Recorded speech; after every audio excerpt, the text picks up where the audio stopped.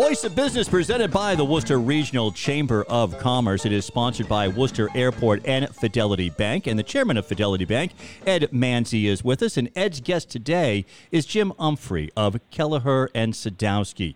And Jim has distinguished himself as a leading real estate broker in central Massachusetts. He's been with Kelleher and Sadowsky for over 35 years, principal of the firm. Became the principal of the firm in 2005. He has brokered numerous multi-million-dollar deals in the medical and office sectors, works with major corporate clients throughout the region. Kelleher and Sadowsky is based here in Worcester at 120 Front Street at Mercantile Center and employs 15 brokers. And Ed, no surprise as to why you would want to talk to Jim. He is involved in so much that is going on in the renaissance of the city. And here is Ed Manzi. Hey, good morning, Hank. Thank you very much. And good morning, Jim. How are you doing today? I'm doing great, Ed. Nice to talk to you. Thank you for the invite. No, happy to do it. You and I have known each other for a long time. I remember back in about 20 years ago trying to help us find corporate headquarters and all kinds of things. So you are really the right guy to talk about these important issues with the public here. So I'll get right into our questions. We have a time limit of a couple 15 minutes or so. So let's go. Obviously, the topic of the day is COVID-19, and it's having a huge impact on every business. But in particular, the commercial real estate business is what we want to hear from you about. What do you think? Can you share with us how it's been affected locally?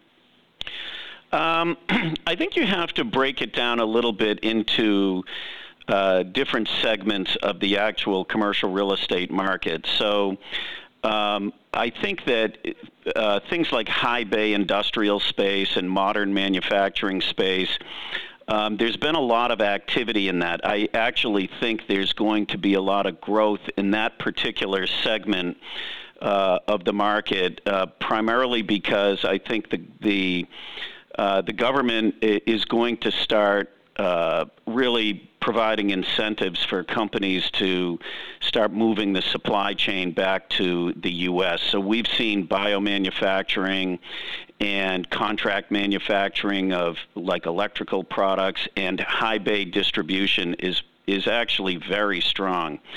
The retail component has definitely been hurt significantly. I think, smaller retail operations like nail salons and hair salons and restaurants have really been hurt. And I would say, downtown urban office space has definitely taken, it appears as though is taking a hit. The one thing to keep in mind is that most of those buildings have long-term leases, so tenants are paying and so on, but it's definitely going to leave a mark on the office market in any city, but Worcester included. Well, that's a good segue. Last week's guest, we had the city manager, Ed Augustus, on, and one of the things, he had a lot of positive stories and things to talk about, but the one of the challenges was that Unum's recent decision to vacate because of the, people shifting to working from home. It's a very strong company. It's got nothing to do with their ability to pay the rent. It's just a question about, is this the new normal, or is this just a phase that we're going to go through? So I guess, maybe you could dig a little deeper into what you think that means. I know it's early, so it's just, our best. We're just thinking out loud a bit here on office leasing in downtown. Yeah, Ed, that Unum vacating what is, I don't know the exact amount of square feet, but it's got to be at least 120,000 square feet, is definitely, that's a real blow to downtown Worcester in the respect that that is a lot of space to go on the market. One of the things that does happen typically with sublease space as well is that because they're obligated to pay the rent for the next 10 years, every deal that they can do in there saves them money. They look at it differently than a developer would. A developer always looks at leasing space as adding value to the property. When you're subleasing space, you're kind of looking at stopping the bleeding. And so I think that they could actually put some downward pressure on pricing, which in pre-pandemic, the office market in Worcester was really had a lot of momentum and a lot of velocity from the point of view of lower vacancy and pricing getting, moving up. But that's definitely, that's not a good thing for downtown, for sure. Well, what we hope, obviously, all of us who are vested and invested in the city and in the region, is that this is a phase. And one thing, a hypothesis I heard is that in the intermediate term, it could start benefiting the city because of the large density problem that the major city of Boston has. And so, curious if you think there may be maybe a temporary lull, but there's some possible upside here for people who want to move out of the crowded offices and public transportation in Boston and find a home in Worcester. I agree with you completely. I think you're right on. I do think that this is more of a temporary thing. I think people are, employees need to get a comfort zone about going back to work. I think there's a lot of folks that are very nervous about doing it.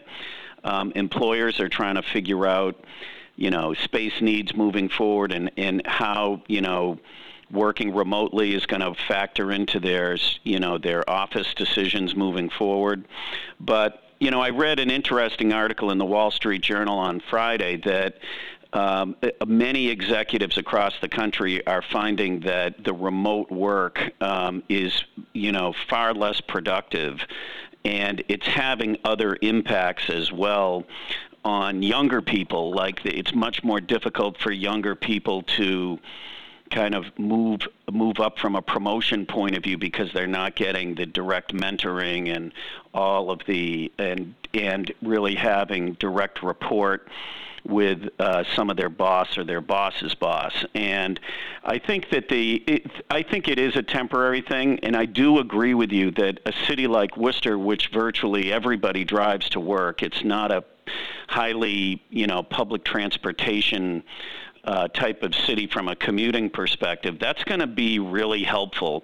And a lot of the buildings in Worcester are not, the tallest building is 22 stories. So it's not like you're in major cities where you've got, 20,000 people working in a building and trying to manage that. So I do think that, I think Worcester in general, has a lot of momentum. It's got a lot of momentum in many parts of the economy, and I'm optimistic. I think that Worcester's going to come out of things fine, but it's temporarily, in the short term, it's clearly, it's a little more difficult. Well, the issue, you're running a business, I'm running a business. The issue of the human nature part of this is what we're all trying to do the right things for the health and welfare of the employees and the clients.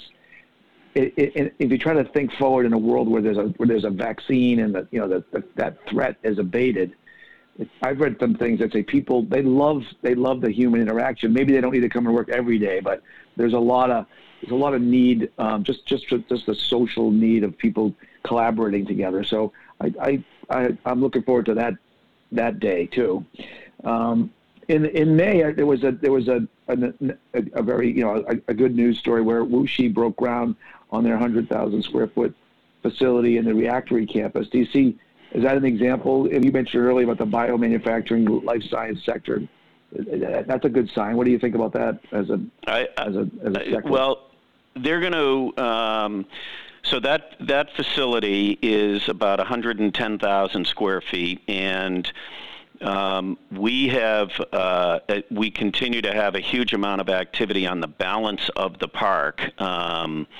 And I think that there is going to be biomanufacturing is one of the hottest segments of the market, period. I think that when America kind of got the realization that 80% of our pharmaceuticals are in one way, shape, or form, whether it's the protein development or the actual manufacturing of the drug is done overseas, I think and a lot of it in China, I think, there's going to be a big move for this stuff to come back to the U.S.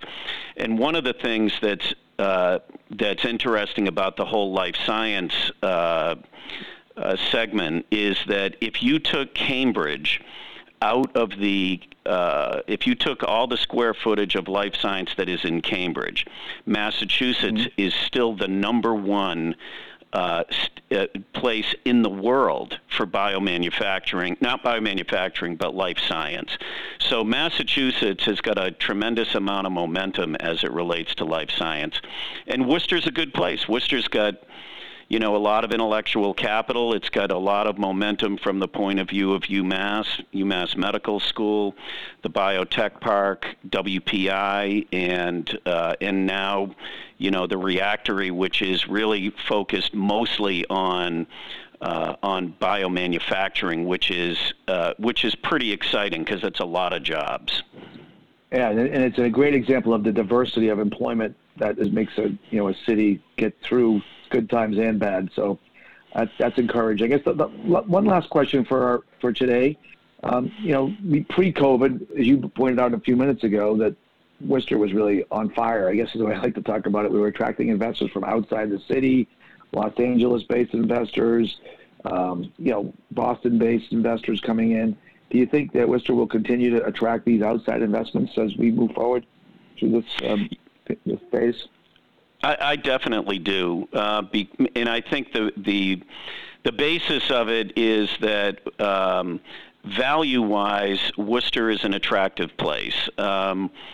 When you get into the major markets, it really is dominated by mostly by institutional money, which has a much their requirement for a return on their capital is much less than for private investment. So Worcester has all of the bones to be a solid investment. It has transformed itself from an older manufacturing type city to life science, to healthcare, to education.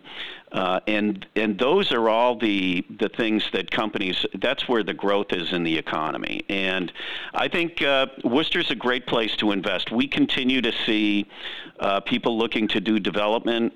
One of the things, given the fact that Fidelity has a branch at 145 Front Street, you've kind of firsthand seen how successful that development has been. We are working with companies that are looking to build more housing. I think the Chamber of Commerce came out with a study that was incredibly positive about the demand for more housing. So I think you'll see it in both residential development as well as I think industrial, and I definitely think in life science as well. But Worcester's in a good spot. I'm very optimistic. Well, I want to thank you, Jim, for your time. And it's obvious you have a tremendous handle on all aspects of this market. And in a way that you and your team do such a great job. We love working with you, and you're like a great marketing and professional spokesperson for this region, because you live here, you've worked here your whole life, you have such a command of the facts, and we're really happy that you're part of the leadership of the city as we navigate these uncharted waters. So thank you. Enjoy the rest of your day, and back to you, Hank. Appreciate it, Jim Umphrey, again there of Kelleher and Sadowsky. Ed Manzi from Fidelity, and of course Fidelity bringing you as a sponsor, Voice of Business, each and every Wednesday. It is presented by the Worcester Regional Chamber of Commerce, and it is heard right here on the Radio Worcester Network.